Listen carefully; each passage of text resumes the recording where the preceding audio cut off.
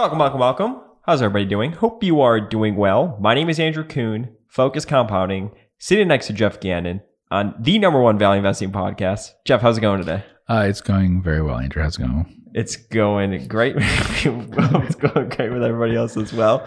Did you forget to finish your sentence? That's to say with you? Yeah. That's always the thing I say? Okay. If this is the first time you're tuning in with us, I want you to do me a favor. Go to, if you don't have an iPhone, go buy an iPhone. Open it up, go to the podcast app, give us 5 stars. If you're listening to us on Spotify, give us 5 stars. We appreciate all the support. It goes a long way for us. Actually, so what's today's date? The 9th, I believe? 8th. The 8th, February 8th.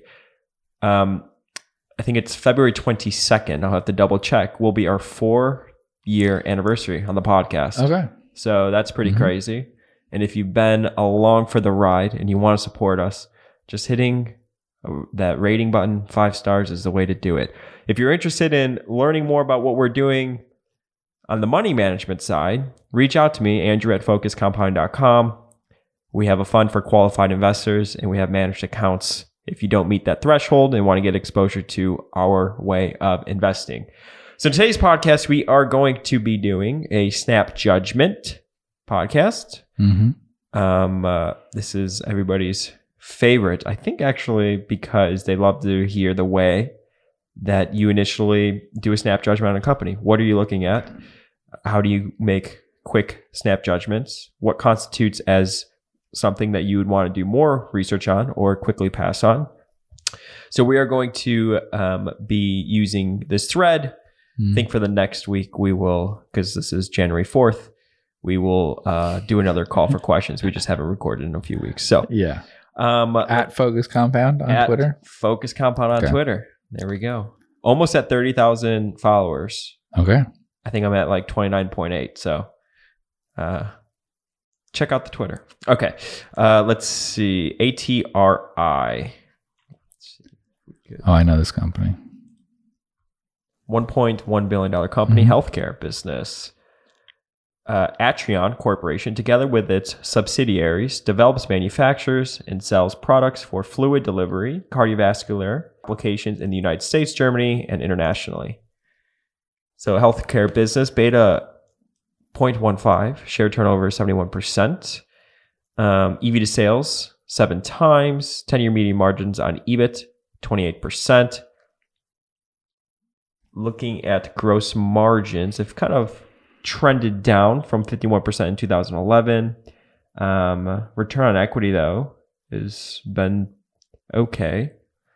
Have you looked at this business before? It's headquartered in Allen, Texas. Yes. Look at that. Yep. In our backyard. Yeah, I knew that. So that's why I was saying it. But yeah, I've read some like interviews and things and some things about the company that way. Not so much that I know a lot about the products that they have or the markets that they're in, but sort of capital allocation, things like that. It's always been kind of, not always, but it's been kind of expensive to me because it had been a very consistent sort of grower, I guess. It's a kind of company that's kind of popular that way, I guess. So if we look at the history, right, you can see that in, it's pretty fairly slow growth, right? But there's some growth in many periods. It has a fairly good return on capital, returns on equity and things like that, but it's pretty slow grower, like I think for let's see, where did their earnings are down a little bit from last year. So it's a little unfair in terms of a peak thing, I guess, their peak earnings per share growth would have been higher, but it was only around 5%, right, for the last 10 years. So that's kind of in line with, it's probably a little behind, but it's sort of in line with the kinds of levels that S&P 500 companies would be expected to grow, like as a group anyway. You expect 5 or 6% over time. So, do we have cash flow information that we could look at? Could you ever see yourself buying like a manufacturer in the healthcare industry? Probably not. It would depend on what they do. But, healthcare is just not an area that I know enough about or could get comfortable with probably. So it looks like about $20 million in free cash flow each year for the last 3 years or something. What we're looking at is cash flow from operations, 43 million, 42 million, 39 million. Then CapEx is 18, 20, 22. They've done, we don't know what else that other stuff is, so don't worry about that. But yeah, about 20 million or so a year in free cash flow recently. And then we could just look at the, we can look at the balance sheet, sure. Very clean balance sheet, right? Yeah. They have 134 total million current in current assets. assets. Covers total liabilities. Yeah, total liabilities is 30, so that's incredibly low. So that's really, really low. So they have like $100 million more total current assets than total liabilities, and yet they don't have anywhere near like 100 million in cash and even investments if we take those. So they all that cash and stuff is obviously excess, surplus cash. Mm-hmm. But on top of that, they have obviously a payment cycle where they're a very quick payer relative to how long they're allowing people to wait before being paid by them. If you scroll up, you could see what's their accounts receivable? 25 million. And what is their payables? 14 million. Yeah. So, and you can see, and they have a little inventory, and yet they don't have much in the way of accrued expenses and things like that. So, very safe company in terms of the balance sheet. Cash flows look great, all that sort of thing. The issue is just, let's say that it's 25 million in excess cash. There might be more than that because we don't know what that number is with investments, right? That could be also effectively cash. So yeah, you have short-term investments of 30 million. Let's just give them credit for all that stuff and say that maybe there's 80 million in like cash and securities and stuff. We would have to look at 10K to know that. So let's go now to the overview, and we can look at their market cap and their EV. So there's market cap of 1.1 billion. Yep, and the EV of about $1 billion. Yeah, 84 million. So maybe it's 1.05. Maybe it's 1 billion and 50 million is the real like enterprise value or whatever, like it's showing there, something in that neighborhood. Let's say it's $1 billion, right? Even if it's $1 billion, we said that free cash flow on an annual basis, right? Free cash flow was only 20 million a year. Ish. That's too much for me, I think. Right. So if you have $1 billion company and you're only generating about 20 million a year in free cash flow, then you're trading at about 50 times free cash flow. Mm-hmm. And I would just say that's too much. So I would just say everything about the company looks good, looks fine. What it says it's in, margins that we could go over and all that, everything about it looks good. It's just that price doesn't look good. And I think we sort of see that in QuickFS where they're giving us like EV to EBITDA is 20 times or something. Mm. Pre-tax, it's 30 times pre-tax. This is just, it's probably too much to pay for any business unless it's a very, very fast growing business. I don't think you want to pay anywhere near 50 times free cash flow for any business. So it would be a pass. It's not growing that much either. Right. Yeah. So it would just be a pass based on price, but nothing wrong with the business.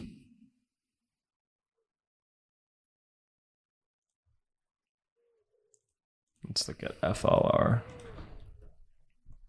Fluor Corporation provides engineering, procurement, construction, fabrication, and modularization, operation, maintenance, and asset integrity, and project management services worldwide. Market cap about 3 billion, EV 1.9 billion. Okay. And where's it located? Texas. Irving. Yeah. I'm noticing a theme here. Yeah. So let's see with annual. Did they give some sort of description and talking about it and stuff in the Twitter? No. He just put the... No. Actually, I'm sorry. It's a turnaround, multiple assets up for sale. Here including a SPAC IPO of NewScale, which is given no consideration on the balance sheet. The restructuring appears to have been successful, and I think the business will normalize back to historic levels of profitability. I'm going to show my ignorance here. Is NewScale a modular nuclear power project? I have no idea. Let's Google NewScale. Yeah. Yeah. Good job out of you. So there's a ton of these. So SMR, they mean small modular reactors is what they call these things. The government, some other people and stuff provided a lot of like funding and things to these things to try testing it out. And so it was kind of a, not commercialized, but a technology that was developed by a bunch of different, companies. Babcock and Wilcox, when I invest in BWX Technologies, was working on something. Theirs, I think, was called Empower. A lot of them work with partners on this stuff. So let's see, with the description on Twitter, he said that for sale, including a SPAC IPO of NuScale. Okay. Yeah. So, but there's a lot of them. So I just want to warn people, a lot of different companies, a lot of different engineering companies got involved together with usually partnering with someone else. Usually partner someone who knows something about nuclear technology stuff, and you partner with some more general engineering thing. And there's a lot of them, and maybe one of them will become a dominant design and stuff. But a lot of all the others will probably never make any money. BWX Technologies decided to decide to shut down that business. And it was because they made the decision in, let's say it was, I don't know, pretend they made the decision in 2015 or something like that. They would have made the decision because I think at the time they said that any production things would be in the early 2020s at the best. There wouldn't be any revenue coming in meaningfully for probably 10 years from when they were working on it. And then it just didn't make sense from an economic perspective for that reason, I think, is what they decided. And the same things could hold true for lots of companies even today. So it's, highly speculative stuff. But obviously they could do something with it, and then you would make money from that, from the asset sales and everything. It has a pattern of results, which is not all over the place. Yeah. Gross margins. It's all over the place. Operating margins. So gross margin is obviously incredibly low. I think that's because of the way that QuickFS is calculating stuff, which is fine. But if you're doing engineering type work for some of these things, I think that's why you end up with very, very low looking gross margins. Because if we look, well, there is a gap. So it's not like they're counting operating and gross as exactly the same, but pretty close. So that's sort of the issue that you have here.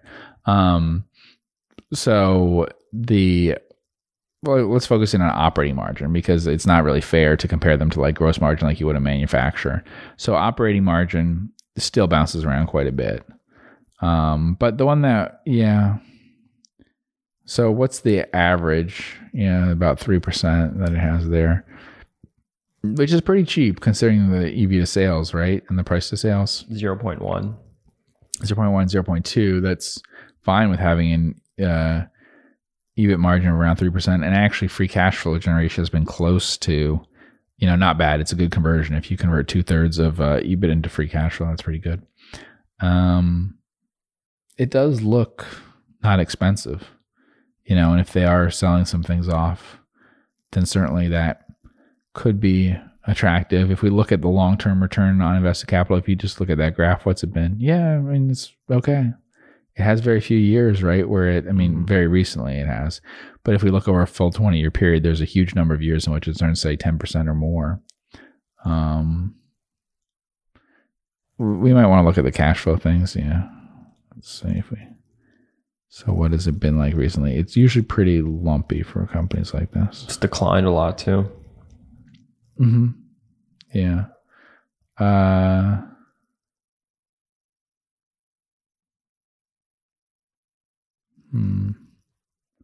Yeah, okay, let's do it this way. Yeah, let's look at the overview then. Well, so what's our market cap here in the EV? 2.9 billion. Market cap, EV 1.9. So one thing is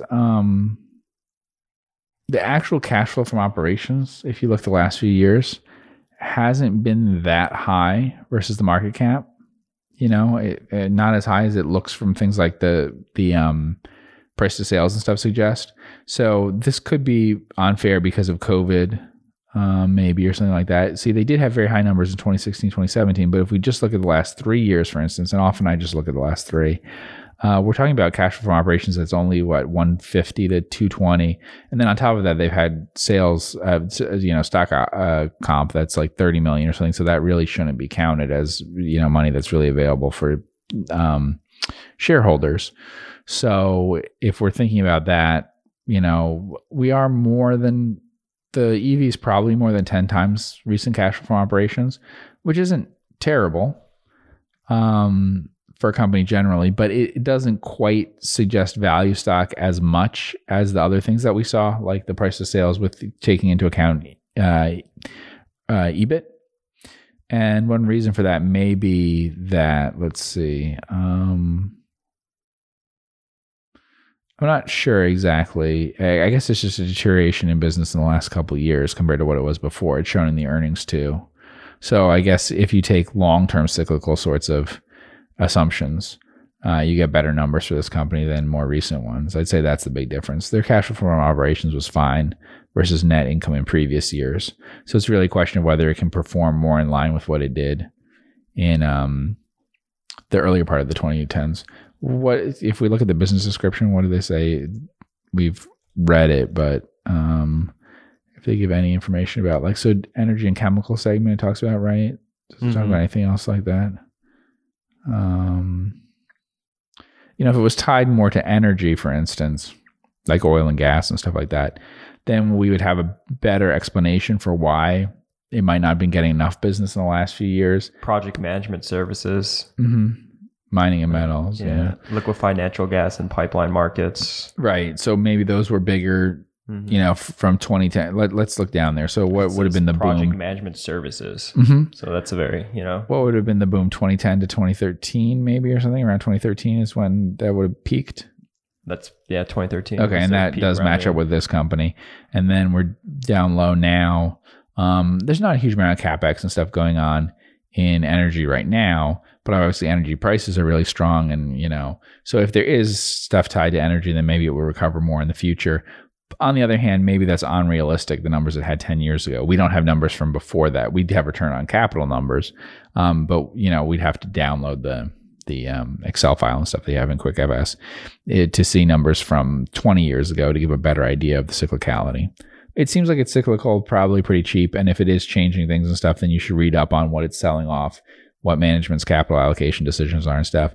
I'd mostly be looking at how cyclical it is and how much that drove results in the past and everything and now. And if this is a particularly bad time in the cycle, then maybe this is a good time to buy the stock, Yeah. So I have 3 stocks written down with a bunch of stars because I did not want to forget about them because these are actually the 3 most common ones that people will DM or just tweet at me, and we haven't gone over them recently. One of them's Turning Point Brands. Then we got PM and MO. So we could go over tobacco industry. So tobacco is what people want to hear about. Correct. Yeah. All right. So we could go over Turning Point Brands first. We've done work on the company before.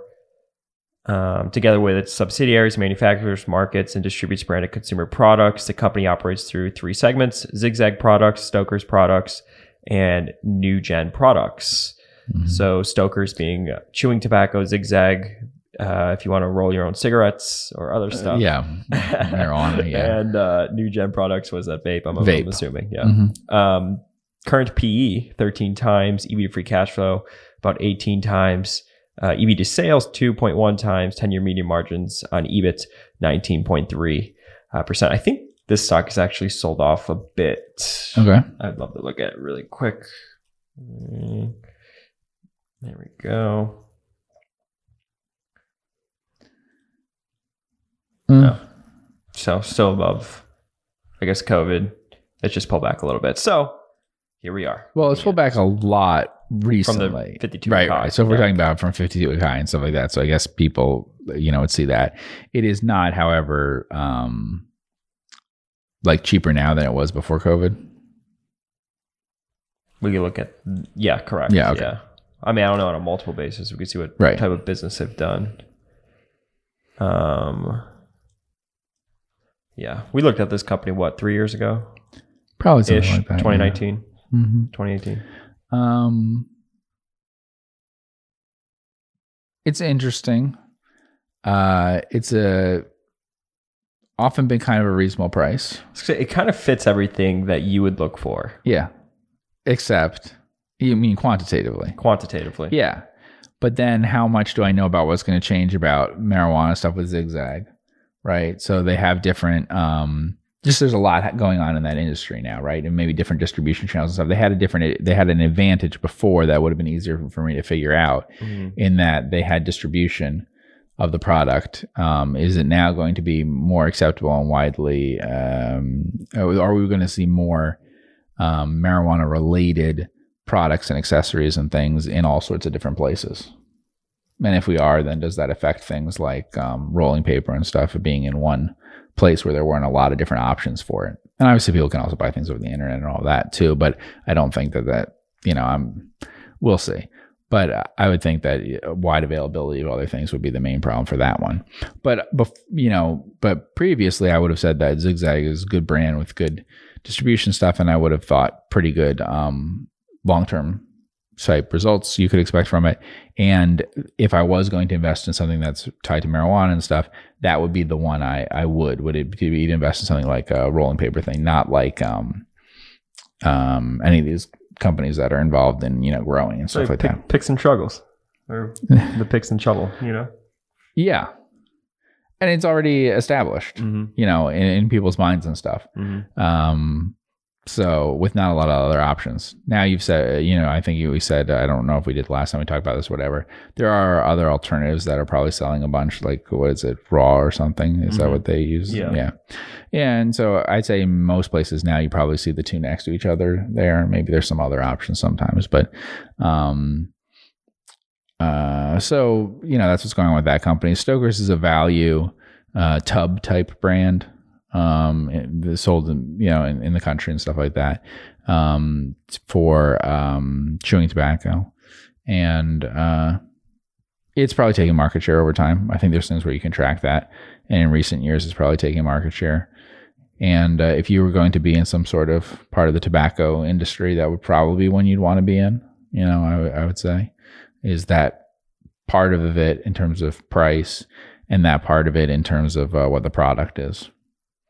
And then, vape is, I've watched this company, what it's doing with vape and all that. It's just so far outside of what I understand and can follow and everything. The developments there are very fast, and everybody's been buying different things, and it's very unsettled in terms of how that product's going to be distributed, who's going to use it, what are going to be successful in terms of brands and things. So I feel like that's a very different part of the business, and yet it's an important part of the business if you look at it and read the presentations and everything. And a lot of the capital allocation may go in that direction. So easier to evaluate the Zigzag and Stoker's things, obviously. We can look at the price in terms of we have EBITDA and stuff like that, but probably cash flow from operations. It has a meaningful amount of debt usually, right? Usually has. Let's see what about now. Yeah, we could go quarterly. Yeah, $414 million long-term debt. Yeah, $7 million short-term debt. Okay, and what do we have in terms of cash and stuff like that? $131 million. Yeah. Good. Okay, so I mean, plenty liquid and stuff like I would like. It just is using debt as a permanent part of its capital structure. Obviously very low CapEx needs, although they've been doing acquisitions, which a lot of that is, like we said, related to the vape stuff. But naturally, the company doesn't otherwise need a lot of CapEx or anything like that other than those acquisitions. And, they've had, we had 20, 30, I mean, I'm taking out stock comp and things in this, but, 20 something, 30 something, and then 50 something in terms of free cash flow in the last few years, probably. So if we look at the overview, we could get an idea versus price to free cash flow. So on a leverage basis, that's pretty reasonable, right? I don't know if we're talking about exactly 13 times or something. Their most recent, there they say, well, they don't have price to free cash flow here, but they have EV to free cash flow. But yeah, sub 13 times or something. So very reasonable that's sort of the PE of the stock. And what does the PE say? The PE says 13. 13. So the price to free cash flow and the PE are probably pretty similar. So on a leverage basis, you're talking about a stock around 13 or something. On an full enterprise value basis, taking into account the debt, you're talking closer to 18 or something. Both of those are not very expensive. Revenue growth has been good each year, but that's with acquisitions for the vape. You could look at it breaking down each segment. I think they're significantly different, and there might be some disguising of how good Stoker's and Zigzag are. Like, for instance, what do we have? I think we have gross margin down at 38% or something in 2019. It's back up since then. But, the gross margin in those businesses are like 50% or something. So they're way down considerably by the amount of revenue that is coming in from vape. And that has pretty significantly negative numbers on some things like the operating margin and stuff like that. So you can see that in older numbers, that when this company was smaller, it had better operating margins and stuff like that. And that's mainly because it didn't have, significant vape stuff probably in that period. So you have to look at it on like each part, and then it depends on the capital allocation. I just think they're doing a lot in vape, and I don't know anything about vape things and probably wouldn't be able to figure it out. So that's where it's hard for me, but obviously price looks very reasonable. Could look at Philip Morris. $161 billion market cap. EV of $182 billion. EV to sales, 6 times. 10-year median margins, 40%. Look at the stability of those gross margins.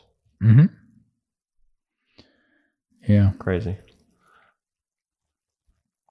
Just looking at it from like a quantitative point of view. Very predictable,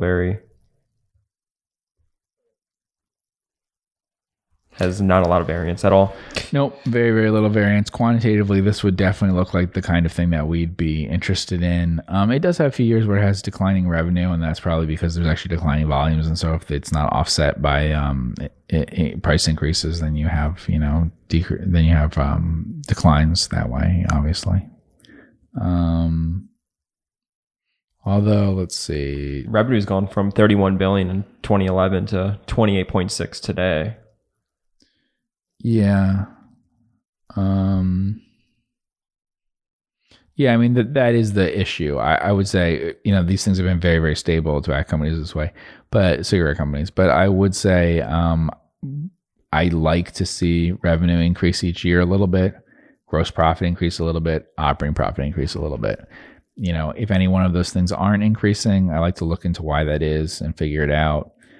Tiny little decreases of 0.5% and stuff. This is not a big deal, but I like to see a pattern across all of those where I don't see deterioration in them, as a big factor, because if there are any years where there's deterioration in any one of those lines, then it's something that you have to look into, because you might not be sure that they can grow enough profitably, use up the money that they have, all that kind of stuff. And here, clearly they, aren't, and they can't. So they have to return all the capital, basically, right? Yeah, we could look at cash flow statement. Yeah. Yeah, they basically do that, dividends. So they cash flow from operations, call it, I don't know, $9.5 billion over the past 3 years. And in 2018, they returned $6.8 billion. In 2019, $7.1 billion. 2020, $7.3 billion. Yeah, basically just paying it all out in dividends. Yeah. So do they buy back stock? They have not since 2015. All right. And then if we look at balance sheet, or, we can just look at the EV. What do we have in terms of like long-term debt? $25.7 billion. And pension as well, $4 billion. Then what do we have in terms of cash? $4.4 billion. Okay. So if we look at the overview, again, we can see what the situation is in terms of they have negative equity. Yeah. What your thoughts are when you see companies with negative equity? Well, negative equity can be created a couple different ways, but the main way would be by buying back your stock, presumably. Now, you could also do it through special dividends. But it would mean that you have a lot of free cash flow. For some reason, maybe it hasn't been reported in earnings, maybe it has, but then you buy back your stock and you usually do it at high prices versus book. I've invested in companies that had negative book value or pretty close to negative. I think when I bought IMS Health, it was basically like that. It had a little debt, bought back a huge amount of stock each year, so it probably was slightly negative or something. It's not a ton of debt, I guess, versus, the size of the business and everything. So it's not too worrying that way. The issue kind of is if it's not growing at all, then you are counting on purely having it distributed to you in dividends, basically. And so then it does look to me like, well, how are you going to get really good returns at this point? I guess you could leverage it up more. But let's say you have, what's the dividend yield right now on it? You could see the dividends per share down there was what, $4.74? Yeah. Yeah. And what's our stock price today? $103. Yeah. So, 5%. That seems really not sufficient, because there's no growth attached to right. it.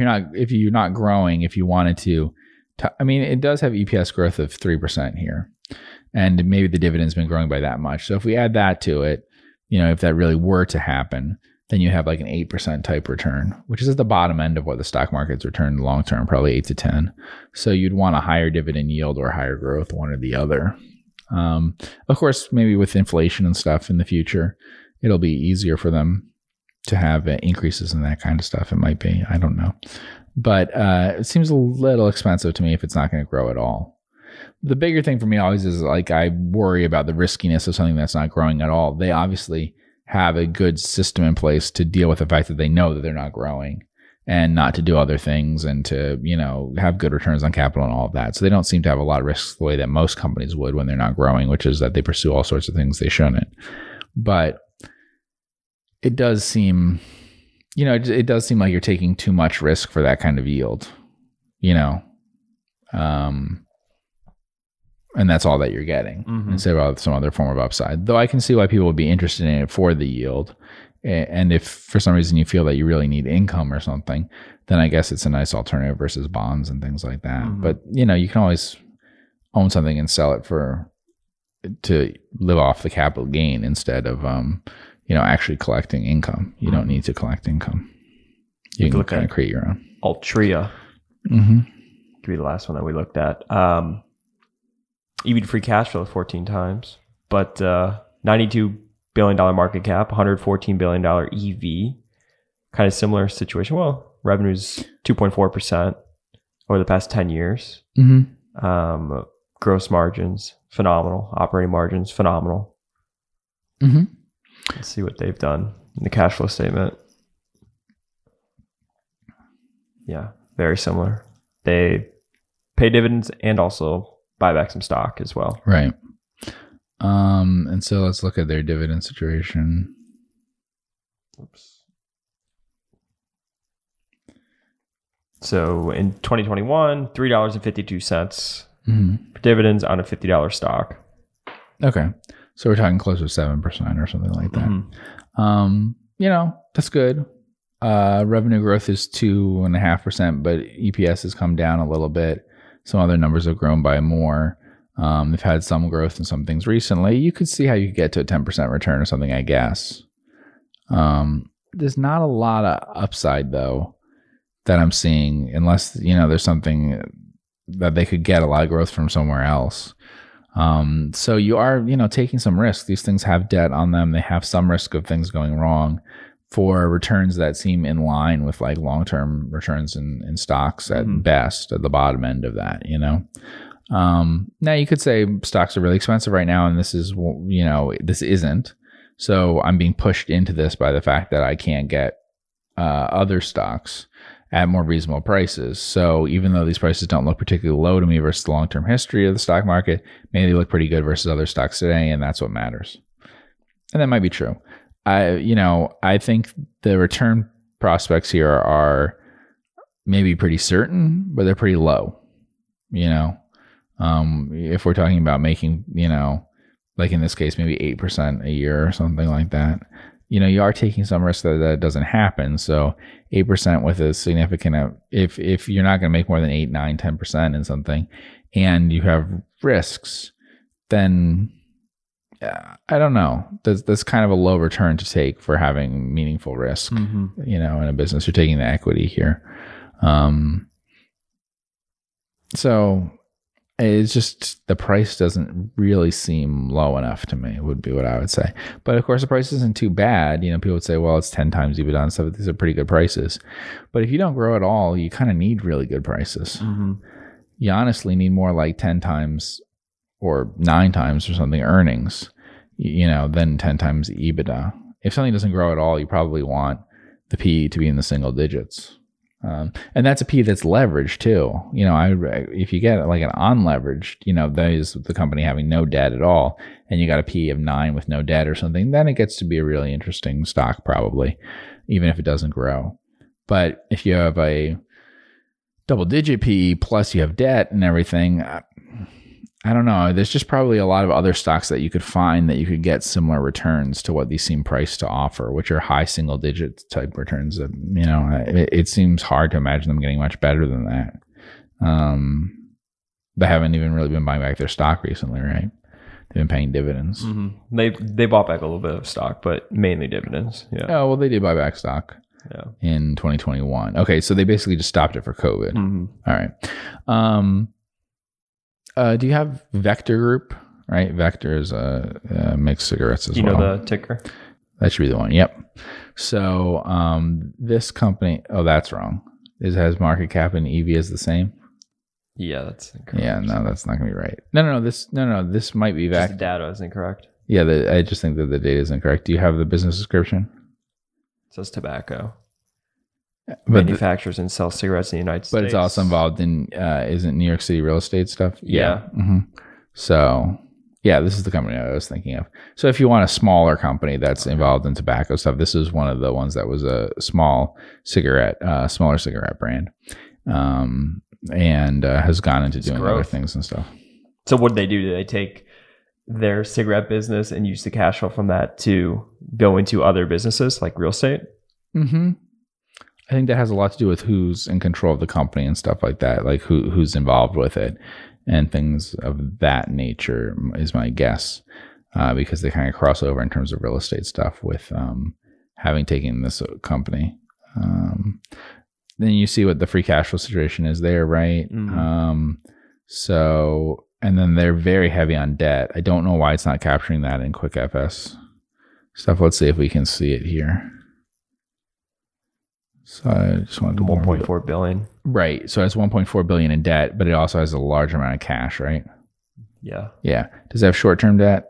Yeah, 13 million. So you have 900 million in net debt, right? Mm-hmm. Or no, they have short-term investments too. 155 million. Okay. So actually we're talking about 750 million, let's say, something like that. They have some capital leases, but let's say 750.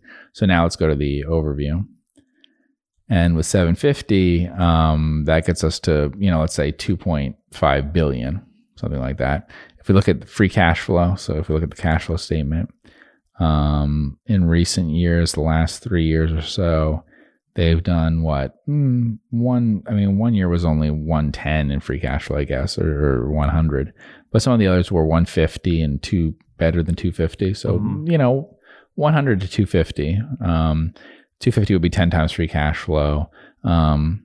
It's not that different than some of the other businesses on that, but that's on a on leverage basis. So this company is very leveraged. Mm-hmm. But I'm saying if we compare it to the EV, I think last year they probably, and probably this year we'll see, will produce about 1/10 of EV.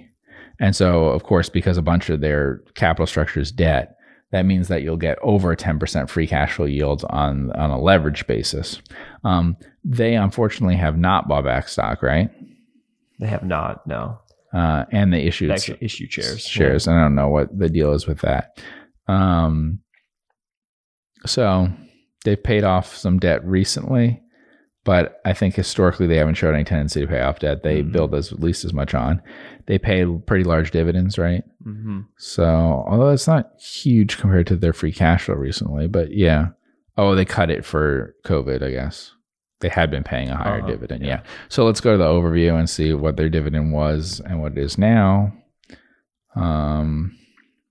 So call it like $1.40 a share. Is what it was. And then it's 80 cents now. Yeah. On $11 stock. Yeah. Yeah. But at least you're getting some growth with it. Well, I also think, so I don't know all the details on this. You'd have to read the presentation and learn more about cigarette stuff. I think that they have a value brand strategy. So I believe they are definitely a much weaker brand than what we were just looking at.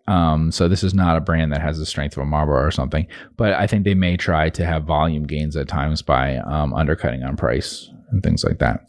So you could look at that. And then it's also involved in other things, like they said, although I don't know how significant that is. I don't know. I mean, we look at more overlooked stocks sometimes. I wouldn't necessarily recommend this one, but if you like the things that you saw with other cigarette companies and you think, oh, I really like a lot of leverage, I really like a lot of dividends, this has that, and the price is not, this is in some ways a more extreme example. What kind of real estate do they do? Real estate sales and marketing, title insurance, services to real estate buyers and financial institutions. Yeah, I don't want to say too much about it without buildings, knowing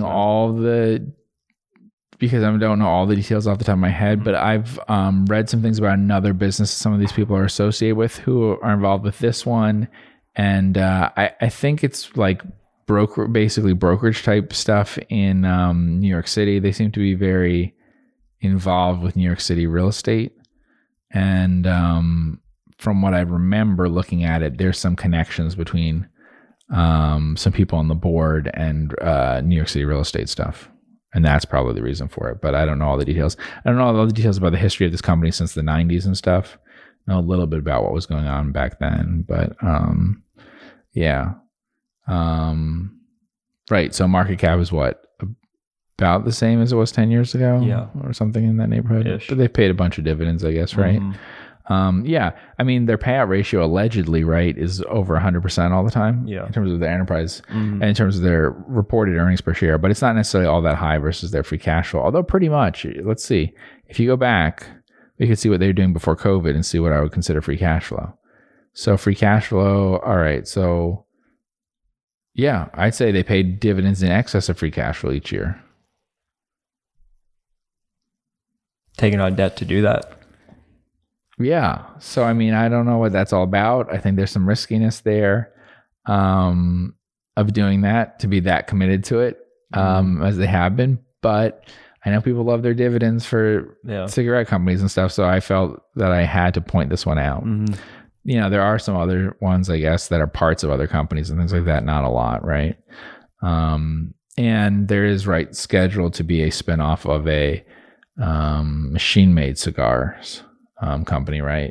It's pretty similar to cigarette type company in that I believe all of the brands that are being spun off are going to be machine-made cigars. So, like, I don't know, White Owl or something like that kind of thing.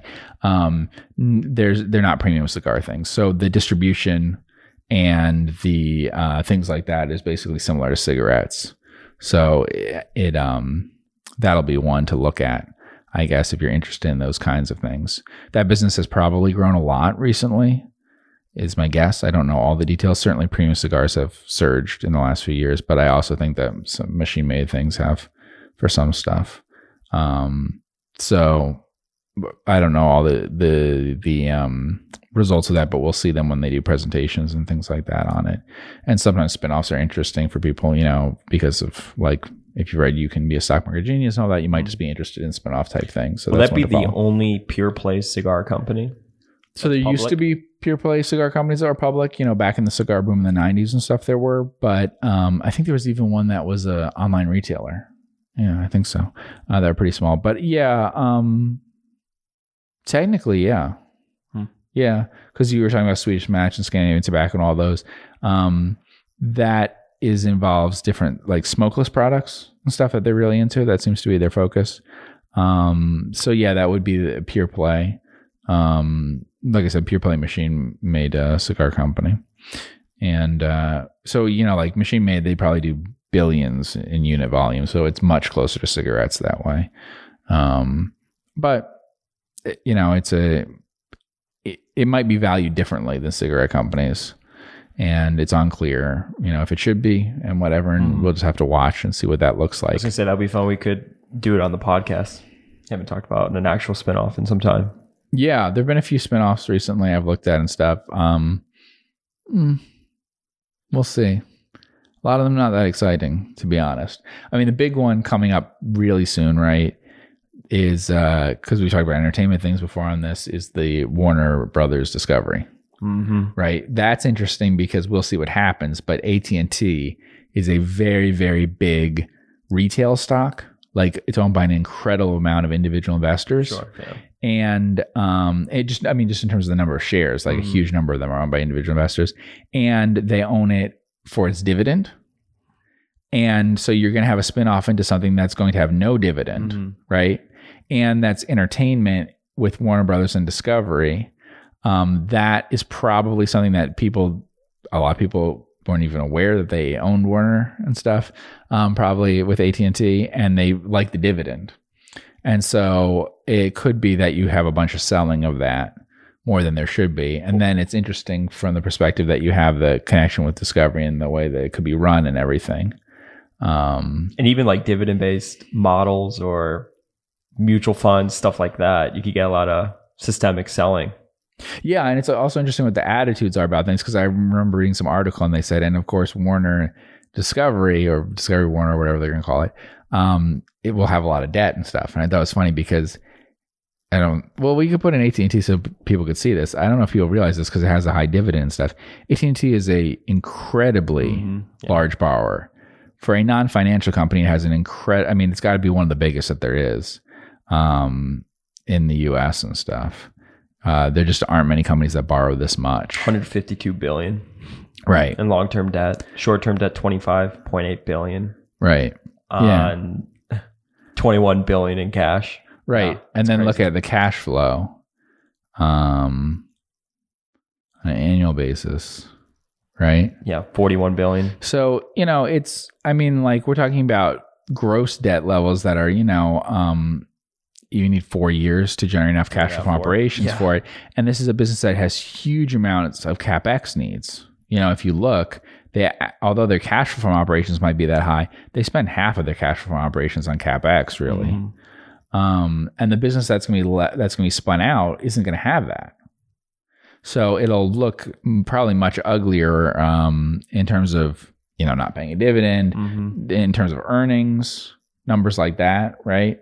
But it may not be so bad in terms of cash flow numbers that you see. And if you look into that, so it could attract people who are more interested in the cash flow types thing, the EBITDA type things, and less the reported whatever numbers. And it's a big business. I mean, you have one of the bigger cable channels around the world. I mean, two of them actually now when you combine them. And you also have one of the biggest movie studios. That'll be part of it. So, as well as large TV production and things like that. And dividends per share of, call it $2.05 on a $23 stock. Yeah. So they are going to reduce their dividend when they do the spinoff, but not by a huge amount. So they'll still be a very high yielding dividend stock. So it'll be interesting. They had thought about doing it a different way, which might have been not as good for creating mispricing, or it might have, I don't know. But by spinning it up, by doing a straight spinoff, they could definitely have an opportunity to for mispricing. Maybe we'll see. I love it if you buy a stock because of the dividend yield, but then you look at the actual price of the shares, and it's just halved over the past 5 years. I guess you can make yourself. You got that 10%. You can make yourself happy by every time the price goes down, the yield goes up. Yeah, there you go. So my yield keeps going up higher and higher. Uh-huh. Yeah. No, I mean, that's true, right? So of course, what did we say the dividend yield is now? Let's say the dividend yield is around 7% or something. Uh-huh. And it's probably is close to that. Some people who bought it, well, that is also I don't know that this will matter because I don't know how people think about these things and stuff. But the tax basis for many people in this stock will probably be a loss, right? Mm-hmm. Because if you look, you can look longer term. Do you have things like that? Yeah. Oh, yeah. So, okay. So this has been so long since you would have had to buy the stock so long ago on average to have a gain in it. Yeah. That when you spin off a stock like this, without getting into, this isn't tax advice and stuff, but when you spin off a stock like this, you assign a basis to it, which is based on various things, whatever. What it basically means is that if you had a stock where you had large gains and you have a spin off, you have the risk that you're going to end up selling something, although new as a spin off. If you sell it immediately, that you'll have a meaningful gain in, because you're basically taking a fraction of what you had before into it. But the reverse is also true. So if people don't have large gains of any kind, that might encourage people to sell a little bit more. I don't know. But I think in general, if you had a stock that was going up 20% a year for 20 years, so everyone who was in it had these really big gains, then they might not want to sell something really fast when, and they might want to think about it and stuff. But here, doesn't pay a dividend. I don't have to take a loss. Maybe I get a little tax loss from it. Okay. But probably more like, from looking at this chart and stuff, what's very likely is it's not much of a gain. It's not much of a loss, whatever, it's not a big tax event for me. So I could sell thinking that way. It's in a totally different industry. Mm-hmm. All those this things. is like the setup that Joe Greenblatt Except always it's huge. writes about. Except it's that's really gigantic. big. And even the spun off part is going to be huge. Uh-huh. The spun off part will still be really, really big. But so there's probably a lot of people thinking about it, looking at it and stuff. But it is something to think about what will happen there, and maybe to analyze things ahead of time for when it happens. Because it's rare that there's a spinoff spinoffs this big are just rare in general. Mm-hmm. But to have something this big with this sort of difference in them, right? They're so completely different, Mm-hmm. the two companies. Like the shareholder base is going to be different. Yeah, definitely. So, it's something to look into and to consider whether you want to buy the spinoff. It'll depend on the price and all that. But that's the other thing that's kind of convenient. If we look at the overview of AT&T, it's not a terribly expensive stock. No, it's not. And honestly, because of the way that they calculate things in this, in articles and analysts and things, they're all going to do the same thing, which is to assign a proportion of the value. So how much value do I assign to AT&T? How much value do I assign to the spinoff? And of course, the spun off company plus the parent together, they're going to say have to equal whatever the market value of the stock was on the day it was spun off. That's how they think. They're not going to say, well, once they spin off, the combined package is worth more. They never say that. Mm-hmm. So they basically are going to figure out how much is AT&T worth and how much is Warner worth, and then that's going to be how they think about what the HB priced at and stuff. Now, it is different because it's basically being bought by another company and all of that here. So it's not just being spun out. They're combining it. So that's the part that's a little different. But in general, a problem with a lot of spinoffs lately has been the companies they're spinning out of have not been very cheap. And it's much better if it's an underperforming company for a while that's much cheaper as a stock and everything. And I think a big problem for a bunch of the spinoffs I've looked at is simply that they were spinning out of a company that was just doing too well. The price was too high. And so when you spin out, they assign a portion of that to the company that spun out. And if you had really high multiples on the other stock, it's hard to have it suddenly drop by a huge amount on the part that's spun out. Yeah, and this is the opposite, right, with the current valuation. Right? We're talking about values in terms of price to book that are this is a value stock. This is probably in, things that look at that in terms of a single digit PE, right? EV price to book around 12 times. Dividend yield that's high. It's a giant company. So I wouldn't think that there are opportunities in giant spinoffs like this, but if there were, this seems like a one to look at. Maybe one of them. I haven't seen another one that's as interesting this way. Got it. Cool. Well, I want to thank everybody so much for tuning in with the Both of Us. Hit that subscribe button wherever you are listening, watching, or viewing. Follow me on Twitter at Focus Compound. That's the best place to get everything that we put out into the universe. If you are interested in our money management services, reach out to me, Andrew at FocusCompounding.com. You could also go to the Invest With Us tab at FocusCompounding.com. I want to thank everybody so much for all the support. Thanks for tuning in with us, and we will see you in the next podcast.